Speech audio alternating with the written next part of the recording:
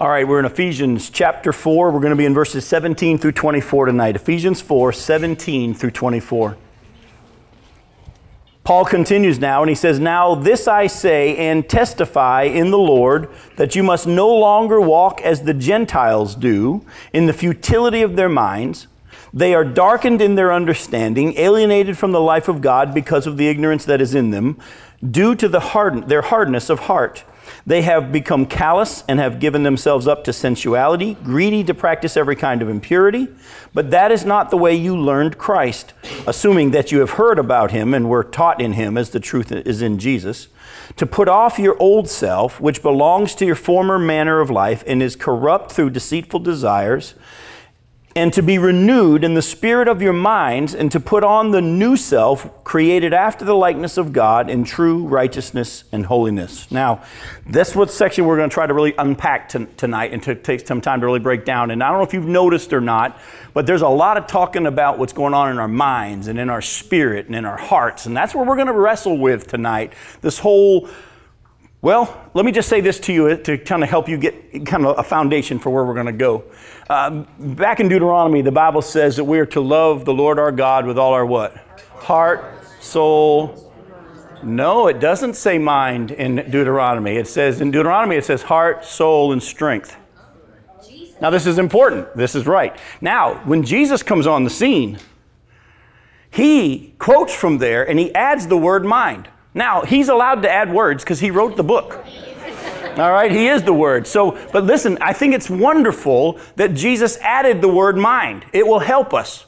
Because let's be honest, if I said to you, love the Lord with all your soul, how do we do that? I mean, let's be honest, we have a hard time really understanding the whole concept of the soul. Well, love the Lord with all your heart then. Again, that's kind of nebulous to us. Love the Lord with all your strength. Am I going to break bricks for him? What do you want me to do? But you know what? The fact that Jesus gives us that word mind will really help us. You know why? That's the part of you that is not only physical, but also connects to the spiritual. And so when we start talking about the heart today, when we start looking at the scriptures, and we start talking about your soul and your heart and being renewed, I want you to understand that this battle is being waged in your mind. Why? Because it is the part of you which connects your physical you with the supernatural spiritual you. And you may not understand about your heart or about your soul or about your whatever, but you will understand about your mind, hopefully, right? Hopefully you understand that you've got a brain and you've got a mind. But there's a way in which this wonderful design of God, this brain that we've been given, somehow connects to the real us as well. And that's where we're going to be starting to move into to look at, because in this passage, as you will see, he talks about this issue. And so we're going to have some fun tonight, really kind of breaking that down. But before we go there, I got to clarify something. You see here when he says in verse 17, "Now this I say and testify in the Lord, that you must no longer walk as the Gentiles do in the futility of their minds." When he uses the word Gentiles here, he's not talking about the uncircumcised versus the circumcised. He's not talking about Gentiles versus Jews in that sense. What he's doing is he's referring to those who are outside of God. And he used the term Gentiles to refer to those who don't know God, or as I put in my notes, those who live like his readers used to live. Because go with me back to chapter 2 of Ephesians. Look at verses 11, 12, and 13.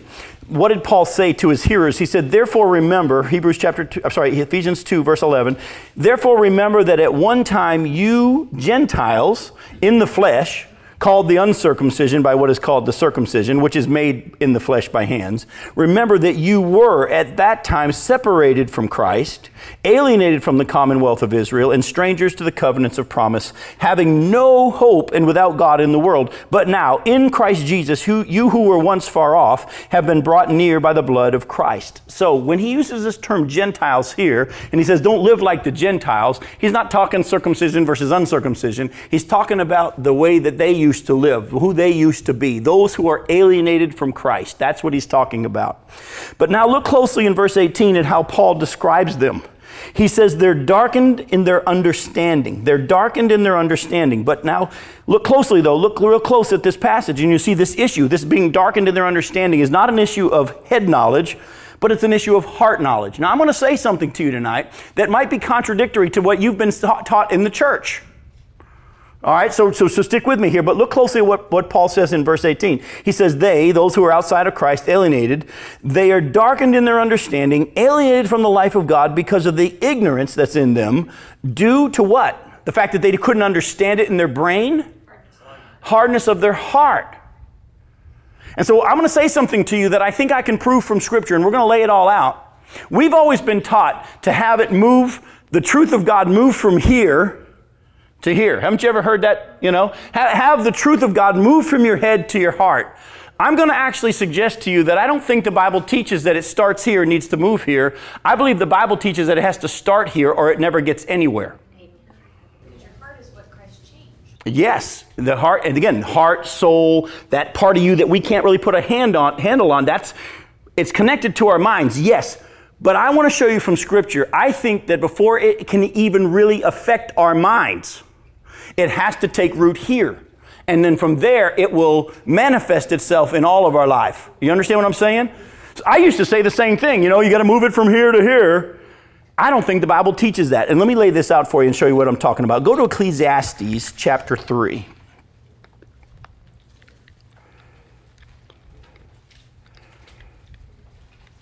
If you're not sure where Ecclesiastes, that's okay. Proverbs, you know where that is. There's Psalms and Proverbs. Ecclesiastes is right after Proverbs.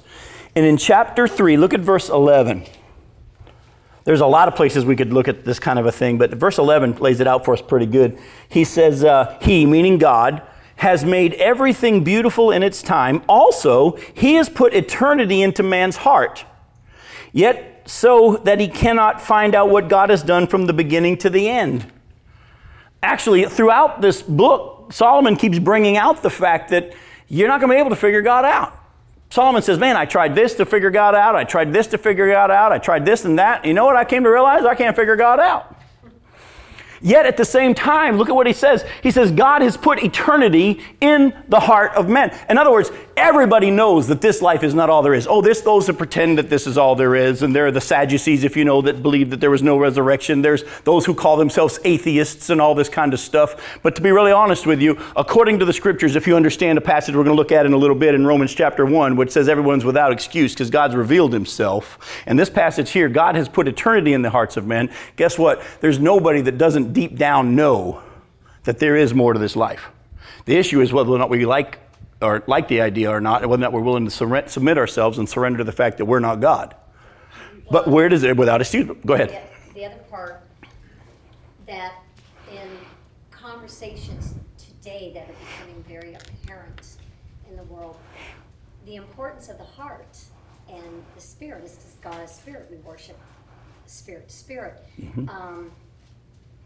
People want to take that away because they do not want to address the fact that we are created in the image of God. That's correct. As rat, as dog, as boy. And if man can be nothing more than an animal without a spirit, he's not created in the image of God, and therefore... Well, and you brought up a really good point here, Sheila. Let me throw this out to you as well. I know of a friend of mine who had an episode where she had two friends, and one friend killed the other friend. And this friend of mine was wrestling with this issue now. It was tearing her up because they were both her friends. The one who killed the other friend, it was not like, well, I wonder if she did it. Everybody knew she did it, and she's in jail because of it. This other friend now that has the other friends was wrestling with the fact that, man, she's my friend, but why do I want her to be punished for what she's done? And it was a great opportunity for me to talk to this lady and say to her, well, you're sitting there thinking that she should be punished for what she's done. You're just proving that there's a God. She goes, what do you mean?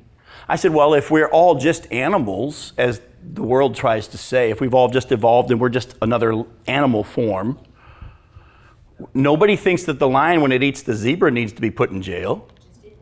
I mean, haven't you been taught about natural law, natural selection, and hey, survival of the fittest? Why are we all of a sudden getting so upset about this if we're just animals? And this lady, her eyes opened up and she went, wow, there must be a God. Do you understand? There is that element to us, but I want you to see, where did God put this knowledge of eternity? Did He put it in the head? He put it in the heart. Oh, we'll try to figure it out. Good luck. Good luck. Let me show you another passage. Go to 1 Corinthians chapter 1. And be honest with you, I was real close to spending the whole study tonight just looking at this passage of Scripture that we're going to look at. I'm going to start in 1 Corinthians chapter 1, verses 18, and we're going to go all the way into chapter 2, verse 16. So I'm going to read this whole section to you. And like I said, as I was doing my study, I literally almost made the whole study just this section, but I think God said He wanted some more things that we wanted to look at. So we're going to read it slow though, because there's a lot of truth in here is going to be referenced throughout the rest of the study. 1 Corinthians chapter 1, look at verse 18. Look at what Paul says here, and God speaking through Paul. For the word of the cross is folly to those who are perishing, but to us who are being saved, it is the power of God. For it is written, God says this, I will destroy the wisdom of the wise, and the discernment of the discerning I will thwart. Where is the one who is wise? Where is the scribe? Where is the debater of this age? Has not God made foolish the wisdom of the world? For since in the wisdom of God, the world did not know God through wisdom, it pleased God through the folly of what we preach to save those who believe. For Jews demand signs and Greeks seek wisdom, but we preach Christ crucified, a stumbling block to Jews and folly to Gentiles. But to those who are called, both Jews and Greeks, Christ the power of God and the wisdom of God. For the foolishness of God is wiser than men, and the weakness of God is stronger than men. For consider your calling, brothers. Not many of you were wise according to worldly standards. Not many were powerful. Not many were of noble birth. But God chose what is foolish in the world to shame the wise. God chose what is weak in the world to shame the strong. God chose what is now despised in the or low and despised in the world, even things that are not, to bring to nothing the things that are, so that no human being might boast in the presence of God.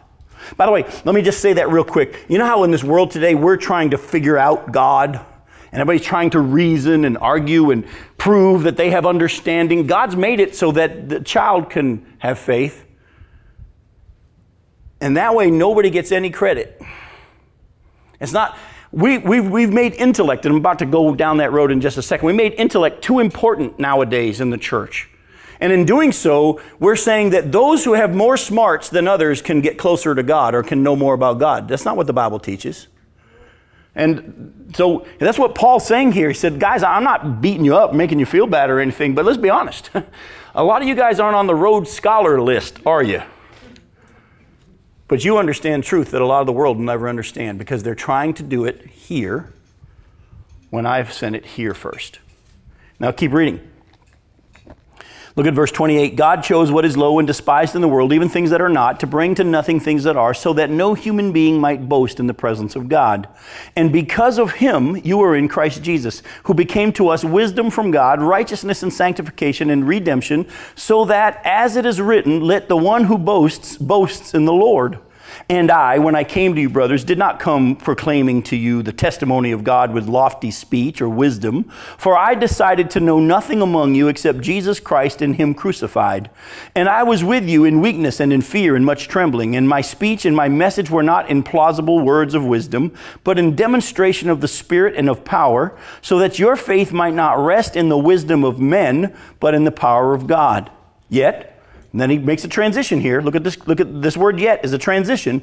Among the mature, we do impart wisdom. It's not like we're stupid. Although it's not a wisdom of this age or of the rulers of this age who are doomed to pass away, but we impart a secret and hidden wisdom of God, which God decreed before the ages and for our glory. None of the rulers of this age understood this, for if they had, they would have not crucified the Lord of glory. But as it is written, what no eye has seen, nor ear heard, nor the heart of man imagined, what God has prepared for those who love him. These things God has revealed to us through his Spirit. For the Spirit searches everything, even the depths of God. For who knows a person's thought except the spirit of the person which is in him? So also no one comprehends the thoughts of God except the Spirit of God. But now we have not received the spirit of the world, but the Spirit who is from God, that we might understand the things freely given us by God. And we impart this in words not taught by human wisdom, but taught by the Spirit, interpreting spiritual truths to those who are spiritual. The natural person doesn't accept the things of the Spirit of God because they're folly to him, and he's not able to understand them because they're spiritually discerned. The spiritual person judges all things, but is himself to be judged by no one. For who has understood the mind of the Lord so as to instruct him? But we have the mind of Christ. Now, as you could see, why I wanted to just live in this section here. But I think what God wants us to do, though, is go back to our section in Ephesians and keep what we've said here in mind, because it will really help us. So look, there is a knowledge. There is a knowledge, but it comes from God. It's revealed in His Word. And if we allow it to affect our hearts, the rest of our lives will follow as we then live out the truth. I'm going to say this to you again. If you're trying to understand things of the Spirit and the things of God in human wisdom, you'll never get there. God's made it that way on purpose. And too many of us think that, man, if I just worded it just right, then they'll be able to get it. Maybe if I told it a different way. And you keep thinking that if you are able to craft the perfect sentence, then it'll sink in. You ever fallen into that mindset? Haven't we all? We thought, well, maybe I just said it wrong. See, if you think it has to do with how you said it, you still don't get it. I remember one day, as God was showing me this, I was reading this story about this guy who was in prison somewhere overseas, and all he could do was find scraps of pieces of the scripture, and they were like in the Psalms or something. And in his prison cell, he was reading these little passages that he found from the Psalms, and he got saved. I remember thinking, you can't get saved reading the Psalms. I mean, haven't we already figured it out that you have to start in the Gospel of John, and then from there? But God said, oh, you still don't get it, Jim. It didn't have to do with whether or not you have figured me out, laid out the logical conclusion. If someone's going to get it, it has to take root in their heart, and the Spirit of God opens their eyes. All we're to do is just share the truth. Now, let me just tell you, I'm telling you this for a reason, because for too often and for too long, many, if not most Christians, have fallen into the mindset of, Jim can do a better job than I can, haven't you? Because I've been to school. He's had seminary training. He knows more of the Bible than me. And we think that there are those who could do a better job because they're more skilled. You still don't understand the power of God, do you? He can use anything and anyone. He can even use a donkey. Not calling you a donkey, but he could even use a donkey if he wants to accomplish his purposes, right? The rocks will cry out if he need to. He didn't call educated men to spread His word. No, he didn't. And actually, he called fishermen and whatever and tax collectors to go out and preach the good news of the kingdom when they didn't even know what the kingdom was. Folks, take a deep breath. Just tell people about the good news of who God is and what Jesus has done. And don't worry about whether or not you have said it right. I used to beat myself up as a young preacher. I used to go home afterwards and think, well, man, I should have said this. Or, no, I shouldn't have said that. And all that stuff. Until God said, are you trusting that I'm the one communicating this? Why are you judging how you did? I was putting it on me. It's not on me. Now I walk into the pulpit or any opportunity that I have, and my attitude is this is going to be good. Because I'm going to do what God says to do, and I'm going to rest in Him, and I want to let Him do it. And when I'm done, I'm not going to second guess myself. If there's something that God wants to fix or correct or tweak or whatever, as I fan into flame the gift that He's given me, He'll show me. I don't have to spend all the time saying, how'd I do? How'd I do? His first answer whenever you say, how'd I do, is, it ain't about you. Yeah. It's like prayer. When you pray, you always say, well, am I using the right words? But the Holy Spirit is who, exactly. And so he says, first of all, stop trying to figure out this God stuff with human wisdom. He's made it intentionally that human wisdom will never, ever get you there. Oh, but don't think we're stupid. We have a wisdom that God gives. And look at what he says here. He says, we have received it through His Spirit. We have the mind of Christ. There is a depth of knowledge that we have. Now, don't make that run you start thinking that you're a scholar all of a sudden. And no. The issue is, we have knowledge, we have wisdom, and it's God's wisdom, and it will never be understood through human ways of understanding it. That's why I made in my notes here. This is why classes of any kind will not help us unless they're teaching spiritual truth from God's Word. I'm just going to tell you straight up, folks. Self-help books are no help. I'm just going to tell you right now. Oh, you say, oh no, they're helpful. I read this one book and it really meant, now let me just tell you, the Bible says that unless it's done by God, by the power of God and His Word, it really doesn't have a real effect. Self-help books are no help. Repair manual for the human soul. Yeah, exactly. The only book that will help is the book. You're right. But on top of that, also, I put in here, motivational tapes will only reach your head and not your heart if they don't contain God's Word spoken in truth.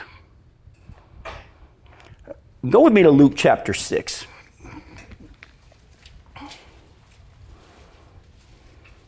One last reminder of the fact that what we're talking about tonight, we're going somewhere, by the way. We're going to be going to what Paul was saying to his hearers, and he's writing to Christians. Keep that in mind, because I'm going to ask you a question a little later, and I already gave you the answer, all right? But he's writing to Christians. But before we can really understand or know how to apply what Paul was saying to the Christians, is we need to understand what's happening here in Luke 6. Look at verses 43 through 45. Luke 6:43. Jesus says this. He says, no good tree bears bad fruit, nor again does a bad tree bear good fruit. For each tree is known by its fruit. For figs are not gathered from thorn bushes, nor are grapes picked from a bramble bush. The good person out of the good treasure of his heart produces good, and the evil person out of the evil treasures produces evil. For out of the abundance of where? The heart, the mouth speaks. You want to change in your life? You can't. I've heard too many people say, well, all you have to do is just, you need to develop a habit.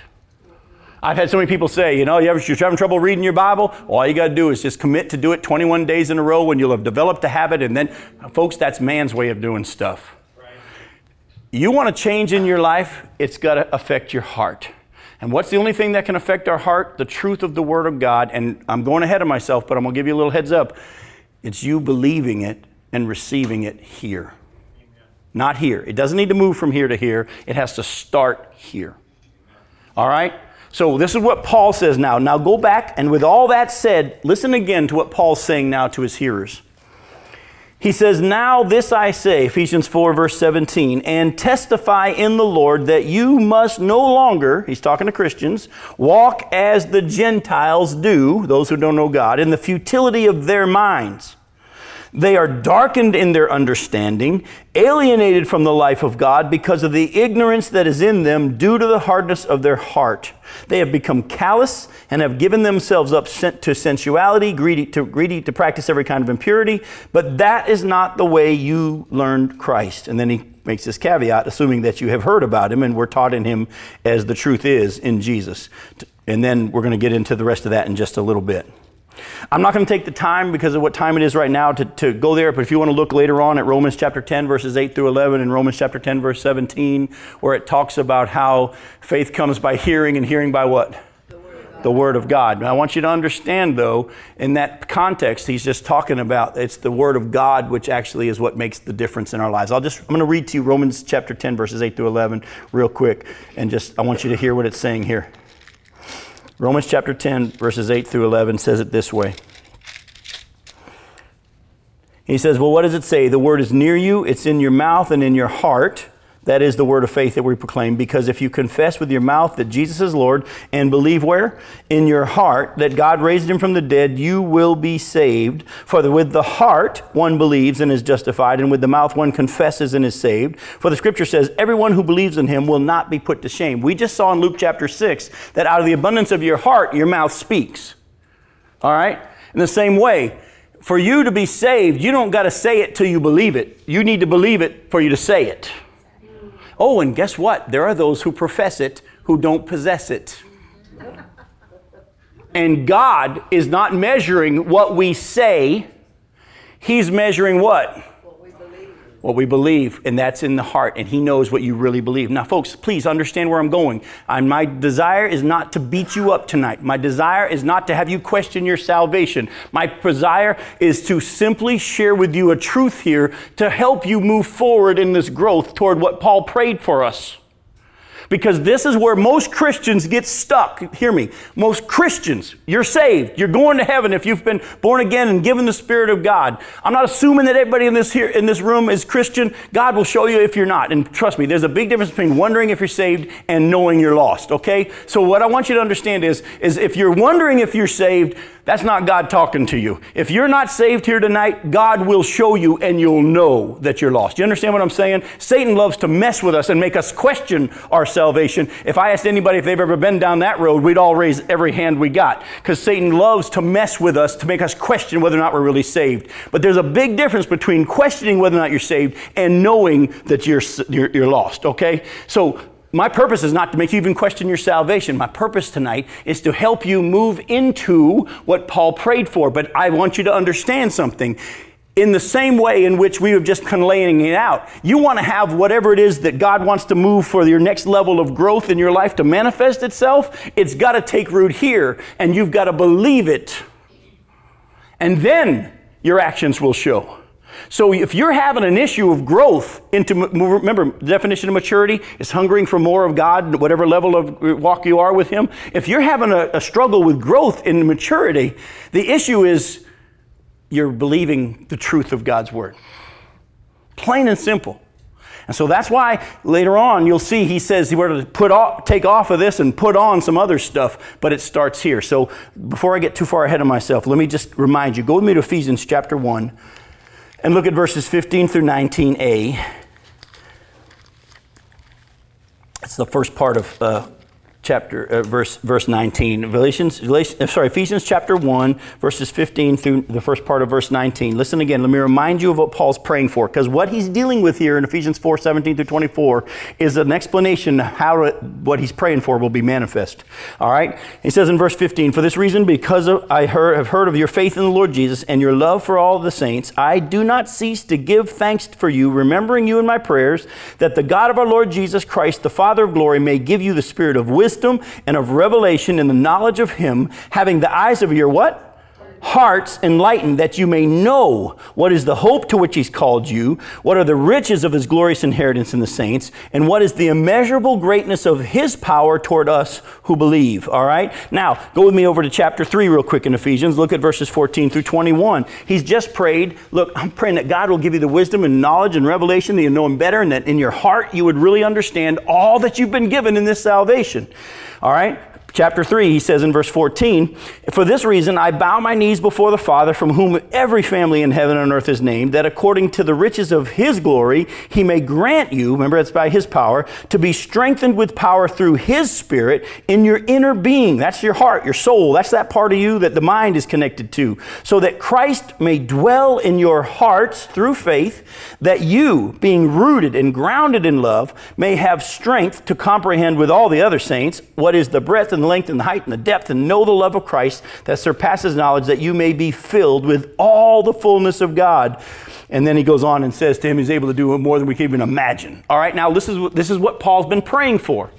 So now as we get into chapter 4 here and he starts giving these explanations and these instructions, all they are is a further teaching on how what he's been praying for them will be manifest. Okay? So in order for us to kind of go where we need to go, and for us to understand God's role and our experiencing God's growth and power in our lives, in our inner beings, we need to look at the process of salvation and those who receive it and those who don't. And I really think this is what we need to do. So go with me to Romans chapter 1 real quick and verses 16 and 17.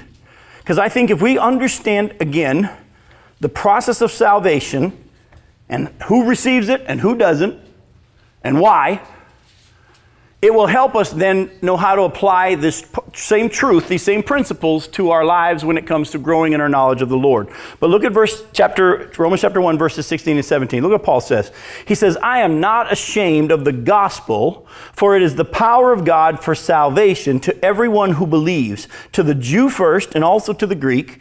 For in it the righteousness of God is revealed from faith for faith, as it is written, the righteous shall live by faith." Now, let me just stop. For years, many of us have heard this quoted, and how Paul says, "I'm not ashamed of the gospel." But when we hear the word gospel, or we hear the word salvation, all we hear is, pray this prayer and you'll go to heaven. And I got to remind you, as you've heard me say, when God talks about the gospel, He's talking about the whole aspect of it. See, the gospel is far more than if you trust Jesus as your Savior, you'll be forgiven of your sins and you'll go to heaven. Folks, that is just the very beginning of the gospel. The power of God to salvation. We hear the word salvation and we say, "Tell me your salvation story." most of us, if not all of us, would just talk about the day when we prayed to receive Christ as our Savior, right? How many of you, when you've been asked to share your salvation story, ever talked about what happens next? Good for you. It's rare, but that's a part of our salvation. I mean, it's the power of prayer, and it is the power of answered prayer, and remembering the answered prayer, and the phenomenal miracles. But then you're one of the rare few, let's be honest, that thinks that salvation is more than just the moment I trusted Christ. As I've said before, your salvation in God's eyes has 3 parts: justification, sanctification, glorification. That's all salvation in the mind of God. So when Paul says, I'm not ashamed of the gospel, first the power of God to salvation, he ain't talking about the day you trusted Christ. He's talking about this whole aspect. And here's the deal. In order for you to experience all that there is in this salvation, that's why Paul says, I wish I had prayed to Christians that God would open your eyes, that you would understand the power that's available, the hope to which you've called, all that's available for us as Christians. Now again, like you know me, we're not going to run down wacky roads that are unbiblical, but there's a lot more stuff than most Christians understand. And many of us struggle most of our lives thanking God we're saved, wondering why he would ever save us, questioning whether or not we're really saved, still struggling with sin in all these areas, and we don't really move on to maturity very much. Why? Because most of us still look at everything through man's eyes. I think someone wrote a book about that. But let me say this. In the same way, though, in which these principles for how you begin this process of salvation begin, the same principles apply to how you can move on from faith to faith, as he was talking about. All right? From faith to faith. Yes, your faith started. That's wonderful. But how's your faith doing now? Because the righteous will live by faith. Did you catch that? How's your faith now? What's God doing in your life right now? Exactly. So go with me to Romans chapter 1 and look at verse 18 through 21. We're going to talk about how God presents his offer of salvation, or the beginning of salvation, if you will, to the world. And we're going to look at who receives it and who doesn't and how it all works, because that'll help us where we're going to need to go. Go ahead. Romans chapter 1, verse 18. For the wrath of God is revealed from heaven against all ungodliness and unrighteousness of men, who by their unrighteousness suppress the truth. Keep that in mind, it's important. For what can be known about God is plain to them, because God has shown it to them. For his invisible attributes, namely his eternal power and divine nature, have been clearly perceived ever since the creation of the world, in things that have been made, so that they are without excuse. For although they knew God, they didn't honor him as God or give thanks to him, but they became futile in their thinking, and their foolish hearts were darkened. Does that sound familiar? Does anybody catch something there that he just said? How did he describe the Gentiles, those who are alienated from God? They were darkened in their understanding because of the hardness of their hearts. You're going to see here in this section of Romans, and a lot of section of Romans, very similar to what Paul's teaching us here in Ephesians 4. But what does he say? I'm going to ask you a simple question here now. According to what Paul just said, did those who rejected God's truth have God's truth revealed to them? Yes. By the way, without excuse. He uses words like clearly seen, from the beginning of creation. Understand this. Everything God wants for you, he makes known to you. That's why Paul could pray, I pray that God would open your eyes, so would give you the spirit of wisdom and revelation. That doesn't mean you're going to experience it in the sense of applying what God's opening your eyes to. In the same way in which, in order for someone to be saved, God reveals, but they have to respond in faith. In the same way now, for you to apply as a Christian what is available to you in the whole of your salvation, the power of God to salvation, the whole aspect of it, for you to experience it just like you had to apply by faith and believe it was true and act on it in that way in order to be saved in the beginning part, the justification. Now this growth stuff that Paul's praying for us, the strengthening in our inner man, experiencing all the fullness of Christ. Guess what? It's received the same way, and you're without excuse. Because the Bible said it all along. God's Spirit within you has been tugging at you throughout your whole walk with him, hasn't he? I mean, let's be honest, folks. Those of you who've been knowing Christ and the Spirit of God within you, you might not even fully grasp it, but if you think back, the Spirit of God has been lovingly calling you to continue to follow him, has he not? He hasn't let you rest. Those of you that tried to walk away, how'd that work out for you? Yeah, those of you that try to kind of tune him out, and you go through your Christian life and do your Christian thing, but you kind of tune him out when he's calling you to a deeper walk. How does that feel? Yeah, you know that the Spirit of God is lovingly continuing to reveal to you there's more. There's more. In the same way in which those who reject Christ suppress the truth. Many Christians, please don't hear me wrong, they're going to heaven. If you're a Christian, you're going to heaven because of God. But many Christians suppress this truth too. Now, again, we're not going to go to unbiblical realms where all of a sudden this power of God becomes stuff where we're in control and he's no longer in control. But let me just tell you, personally, from walking with him now for 40 years, I can honestly tell you that there is real change in me from the moment I trusted him as Savior, not just the moment I got saved and now I'm all different. Folks, there has been a progression and there has been a change, and Jim is not even close to the same Jim he was before. And thank God, if Jesus tarries, I'm going to continue to grow if I don't suppress the truth that his Spirit of God continues to reveal to me. All right? So, keep this in mind. Let me show you one other thing real quick. Jump to verse 28 in Romans chapter 1. And since these are the ones who rejected God's offer and God's truth, and they suppressed it. Since they did not see fit to acknowledge God, God gave them up to a debased mind to do what ought not to be done. They were filled with all manner of unrighteousness, evil, covetousness, malice. They are full of envy, murder, strife, deceit, maliciousness. They are gossips, slanderers, haters of God, insolent, haughty, boastful, inventors of evil, disobedient to parents, foolish, faithless, heartless, ruthless. Though they know God's righteous decree that those who practice such things deserve to die, they not only do them, but they give approval to those who practice them. Why do they act like this? Why do those who don't know God act like that? Because that's what lost people. Folks, we all live out of our heart. Jeremiah says the heart is deceitful above all things and beyond cure. Did you catch that? Your heart's beyond cure. If my heart's beyond cure, how am I going to get I'm going to need a new heart. I need a heart transplant. So the world's going to act like the world. We Christians shouldn't be looking down on them and saying, well, those heathens, blah, blah. Folks, they're doing the best they can. They're doing who they are and what they are. Now, that's important. What they know. Who they know. Yeah. Go back now to Ephesians chapter 4 and listen again to what Paul says to Christians. He talks about don't live like those Gentiles in the hardness of their heart and the darkening of their understanding. Verse 19, they have become callous, have given themselves up to sensuality, greedy to practice every kind of impurity. We just read about that in Romans 1. But that is not the way you learned Christ, assuming that you have heard about him and were taught in him as the truth is in Jesus, to put off your old self, which belongs to your former manner of life, and is corrupt through the deceitful desires, and to be renewed in the spirit of your minds. If you don't mind underlining that, highlighting that, we're coming back to that because that is a key part. We'll come back to that in a little bit. And to be renewed in the spirit of your minds, and to put on the new self, created after the likeness of God in true righteousness and holiness. Now, I'm going to ask an honest question, and I'm not going to ask for a show of hands because I want you to be honest. Is there anybody in this room that still struggles with the old life in greediness and sensuality and all that stuff? Not me. Let me just tell you, I still do.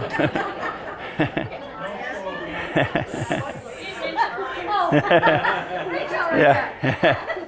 Let me just tell you, we all still do, don't we? Now let me encourage you here real quick. Because at this point, you could be subject or suspect to Satan whispering in your ear and saying, well, Jim just said that those who live like that are living out of their hearts, so if you still do that, you're not saved. No. Who's Paul writing to? This is that answer I already gave you the answer, the question I gave you the answer to. He's writing to Christians. And you know how we can prove it? Because he says, put off the old self and put on the new self. And the only ones that have a new self is those of us who are in Christ. The person who is lost cannot take off the old and put on a new if they have not been given anything new yet. So he's writing to Christians, and he's saying, you're still living like this a little bit. You're not supposed to be. Now, Paul doesn't say, you horrible Christians, what hypocrites you are. He says, let me teach you Let me teach you how to have this affect you. This truth, this new way, this new you that's in Christ. And the key is in this being renewed in our minds. But how do you get saved? Faith. But go specific. Give me some specifics. How do you come to a saving? Okay, you hear the word of truth. The Spirit of God opens your eyes that you're a sinner and that you need this salvation, because however he gets us all there, all of us, we come different ways. I know Becky shared her testimony before. She got saved when she was 6 years old, but it was right after she had stolen a toy. She went to her friend's house, and you remember those little Mickey Mouse, Donald Duck things you push the bottom and it does trapeze, you know what I'm talking? Remember those? They used to do the flips. Those are the big deal. Now it's all this Xbox stuff. But man, back then you could flip a Donald Duck for hours, couldn't you? It was pretty cool. Becky was over a friend's house and she took it. She's driving home with her mom, picked her up at the friend's, and her mom looks in the rearview mirror and there's Becky back there. Her mom says, did you take that? And of course, Becky said, yeah. And Becky's mom turned her around, drove her back, and made her go and apologize and give the thing back. Well, it wasn't long after that she was at a vacation Bible school. And there was a puppet show. And the puppet show explained that people that lie break God's law, and they need to be saved, or else they're going to go to hell. And she couldn't understand her lostness and her need of a Savior at 6 years old. That's how God did it in her life. Now, some of you might have been down a long, hard road of ignoring God's calls. You might have a lot of scars and but in some way, somehow, God gets you to that point where you realize, I can't save myself. I need him to give me righteousness. Flesh and blood didn't open your eyes to that, folks. When Peter said, you're the Christ, the Son of the living God, Jesus said, blessed are you, Simon Johnson. He did say that. Simon, son of John Johnson. He said, blessed are you. Flesh and blood hasn't opened your eyes to that. So folks, you understand, it wasn't that it started here and then made it to here. It took root here. You heard the word of truth. You believed it. And you received it. Now, Paul has been praying that we would hear what's all there still. It's not, thank God I'm going to heaven. There's more to it. You just agreed that throughout your life, the Spirit of God's been calling you to a deeper walk. He's not been letting you just be comfortable in the fact you're going to heaven when you die. But there's more. He's been convicting you when you sin, and you've had to wrestle with this whole, am I lost, am I saved? And he's confirmed in your heart, and hopefully you put that helmet of salvation on and cinched it on tight so Satan can't attack you there anymore. But he's been in this process of bringing you to a deeper understanding of what it means to be in him and to walk with him. And this is what Paul's praying for. But listen, you have to renew your mind by hearing truth, believing what God says, and having it take root here, or else it won't manifest itself in your life ever. I don't care how much you try to do better. Like I told the people at the church I was at this past week, I said, look, I'm not going to give an altar call tonight where you come and rededicate yourself. Because all we typically do is rededicate our flesh. We walk down the aisle and say, I'll do better. I'll try harder. I'm going to stop doing this. And all you're doing is rededicating your flesh. You can't do it. You need to just surrender and believe that God will. And you know what? You don't even have to walk down an aisle for that to get right. You can sit right where you are and say, I believe. I believe. And folks, let me just tell you from personal experience, when you really believe, not just say you believe, when you really believe what God says, well, in Romans 6, we don't have time to turn there. I was going to take you to Romans 6, verses 1 through 23. Write that down and go look at it yourself. Paul pretty much says you were dead in your sins, but God's made you alive. You were baptized. You were buried in Christ. He says, don't let sin reign in your bodies anymore. What are you talking about, Paul? I've tried. And no, you still don't get it, do you? It comes out of your connection with Christ. In the same way in which Christ is dead to sin, sin has no power over him. You've been put in him. If you would really believe that, you would understand you have power to say no to sin now. But if you keep trying to stop, you won't. Doesn't mean you're not saved. You're just you're suppressing truth. The truth is this. There's a power within you, in your inner being. It's God himself. And he is a loving, patient God who doesn't force himself. He doesn't walk you around like a puppet on a string, but he lovingly from within calls to you and says, believe what I said. Let me give you an example. I've shared this probably with some people in the past, and I might even have shared it here, but it manifests itself in all sorts of ways. I don't know about you. Some of you might be struggling with financial struggles. Oh, even though the Bible says, never will I leave you, never will I forsake you. Well, that doesn't have to do with the money. It has everything to do with money. Listen to the whole rest of that passage. See, because when we love to quote, never will I leave you, never will I forsake you, most of us have never understood that in the context of that passage in Hebrews chapter 13, verse 5, the rest of that verse says this, keep yourselves free from the love of money, for God has said, never will I leave you, never will I forsake you. Folks, do you understand? The context of never will I leave you, never will I forsake you is tied to money. Yet most of us still struggle worrying about whether or not we're going to pay a bill. I've been there. I still get to that point. We had 2 cars. We got one transmission being replaced to this week, and then another brake job that was $400-something today. And Becky and I are acting like newlyweds today. We're driving around with one car. Hey, can you pick me up? Can you come pick me up? And riding around, and that's how we lived for the first few years of our life with one vehicle. We went from 4 cars to 1 this week. And I know that in this life, there are things that happen like that, but there was a time about 3 years ago when I got so tired of the up and the down, when the gifts come into the ministry and when they don't. I got so sick of it. I went to the P.O. box like I always did, and if there were checks, I felt good, and if there weren't checks, I was like worried about paying the bills. And I finally drove down the road and I said, God, all it takes to run this ministry is a little over $100,000 a year, $110,000, $115,000 a year. I don't get all that. Don't sit there and panic and say, stop giving him money. But that covers everything. Travel, expenses, publishing, all that. Insurances, everything. It covers it all. I said, Lord, for some Christian out there, that's pocket change. I know many Christians across the country that for them, that's pocket change. And I said, Lord, wouldn't it be neat if you would have a man give me a call and tell me, Jim, I don't want you to ever worry about money ever again. I want you just to focus on preaching the Word of God. I will personally make sure that you have all that you need. Don't worry about money ever again. Lord, that would make me feel so much more at ease. 5 minutes down the road, God says, why didn't you believe me when I made you that promise? But see, listen, what God was doing was showing me my heart. Let me ask you a question. It'll show you your heart. God said that he will meet all of our needs, hasn't he? Hasn't he said, everything I ask you to do, I'll make sure it's taken care of? I remember when he sent them out 2 by 2 and he said, don't bring anything. He's trying to teach them. Back in Luke 22, right before the cross, he reminds them of that. And he says this, it's around verse 35. He said, when I sent you out 2 by 2, did you lack anything? Their answer was no. Now let me ask you a question. You've just heard me say, and you've been all sitting there nodding in agreement, that God has promised to take care of you financially, correct? He'll never leave you nor forsake you, tied to money. And would you feel better if God had already just put it in your bank account, or if he had it in his pocket and it said, whenever you need it, it's right here? Be honest with yourself.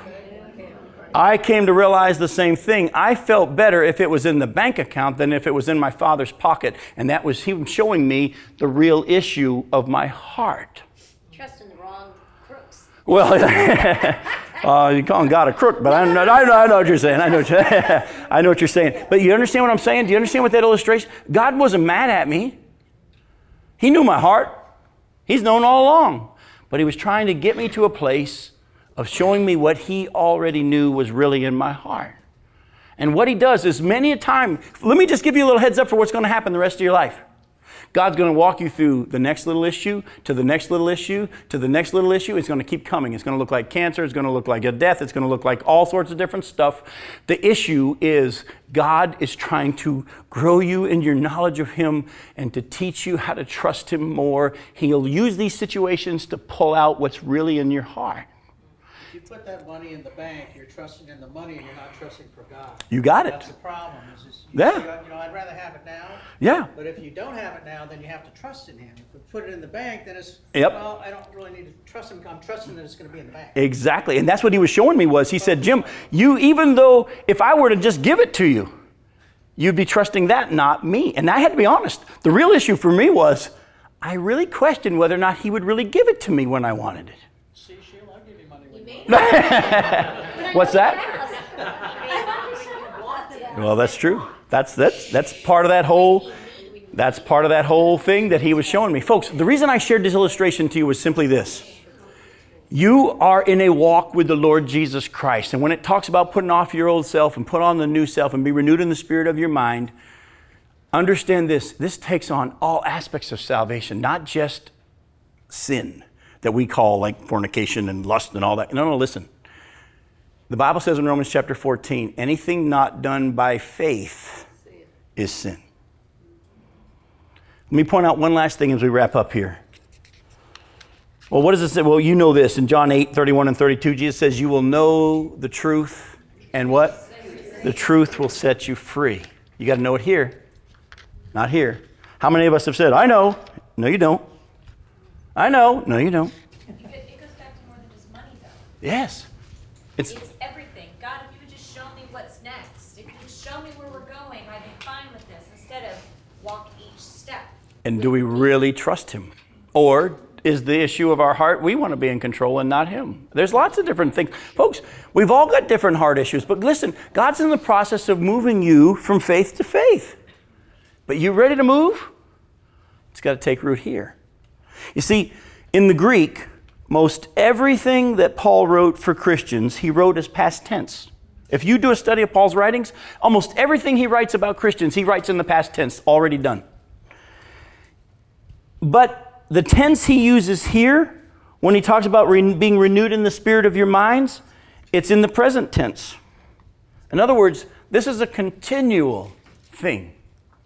This is going to have to happen every day throughout the day. We need to renew our minds, not get it here. When we renew our minds, what do we have to start with? We go here. Do I really believe it? Not do I know the right verse and do I know the right answer? You all can get the right answer. Do you know it here? How often have we said, I know, but? The but shows you don't really know. Do you know it here? And the only way that's going to get fixed is if you know what God has said and you believe him. Wouldn't you say the same thing to a person that's right now struggling with whether or not they're going to trust Christ as their Savior? You got to stop trying to figure it out, and you got to believe what he said and just believe it here. And when you do, he takes over from there. In the same way for you as Christians, and we'll come back and deal with this more next week. As Christians, whatever it is that God's trying to deal with you about, whether it's a worry or a struggle or a fear or a control issue or whatever it is, as he's moving you in this whole part of salvation, don't be ashamed of the gospel, the whole power of God for all of salvation, moving you from faith to faith. Whatever it is he's working with you on, you can't take a class and you'll get it. The teaching is fine, but it's got to take root here. And when it does, guess what? You will be renewed in the spirit of your mind. Did you catch that? In the what of your mind? The spirit of your mind. That part of you that is connected from here to here. How do we do that? Well, quote to me a verse that you can quote. I'll start it for you. If you want it King James, I'll start it King James this way. I beseech you, therefore, brethren. By the mercies of God, that you present your bodies a living sacrifice, holy, acceptable unto God, which is your reasonable service. And be not conformed to this world, but be transformed by the renewing of your mind. all right, now listen closely. Very good. Listen closely. Listen closely. Be transformed by the what? Let me help you out. That's another one of those words that Paul put in the present tense. If you want to help you with it, add this word when you quote it. Daily renewing of your mind.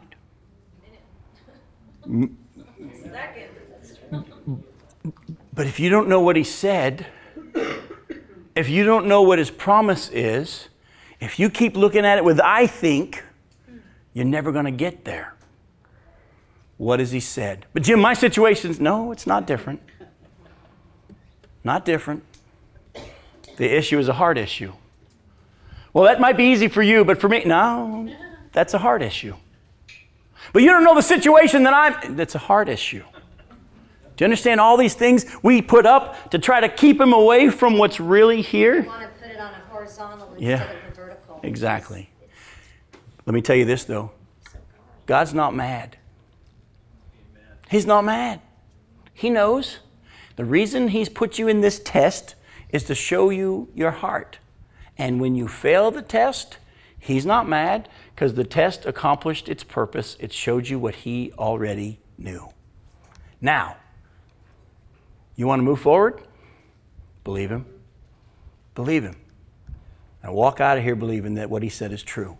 And you watch how God manifests itself. Father, I thank you. I thank you so much for what you're going to do as we daily begin to start applying these truths. Because we're about to get into specifics. We're about to get into, clear commands on how we're to live. Husbands loving their wives, children obeying their parents, wives submitting to their husbands. All these things, Lord, there are going to be a lot of heart issues that are going to be revealed through this further on in the study. But Lord, at the same time, may we understand your love for us. And the fact that this is something you've known for a while and you've been working on, and everything is just a continuation of this process of you conforming us into your image, which you predestined to do. Lord, may we understand that we have been saved, but we're being saved, and one day we will be saved. And may we never be ashamed of the gospel, the power of your salvation that moves us from faith to faith. May we continue to grow. May our eyes be opened. May we be strengthened in our inner being through the power of your Spirit within us. May we believe that you will finish what you started, and may we relax. Lord, a lot of us, one of our greatest ways of not dealing with what you're showing us is to spend our time looking at everybody else. Take our eyes off everybody else, and may we just rest in you. Lord, at the same time, may we not beat ourselves up. May we not spend too much time examining our navel, but just trust that you as a loving parent will show us whatever it is that you want to show us. May we pray like David did. Lord, you know whether I get up and when I lay down, when I rise, before thoughts even on my tongue, you know it. Search me. You do the investigative work. I don't need to do it. Show me what's in my heart.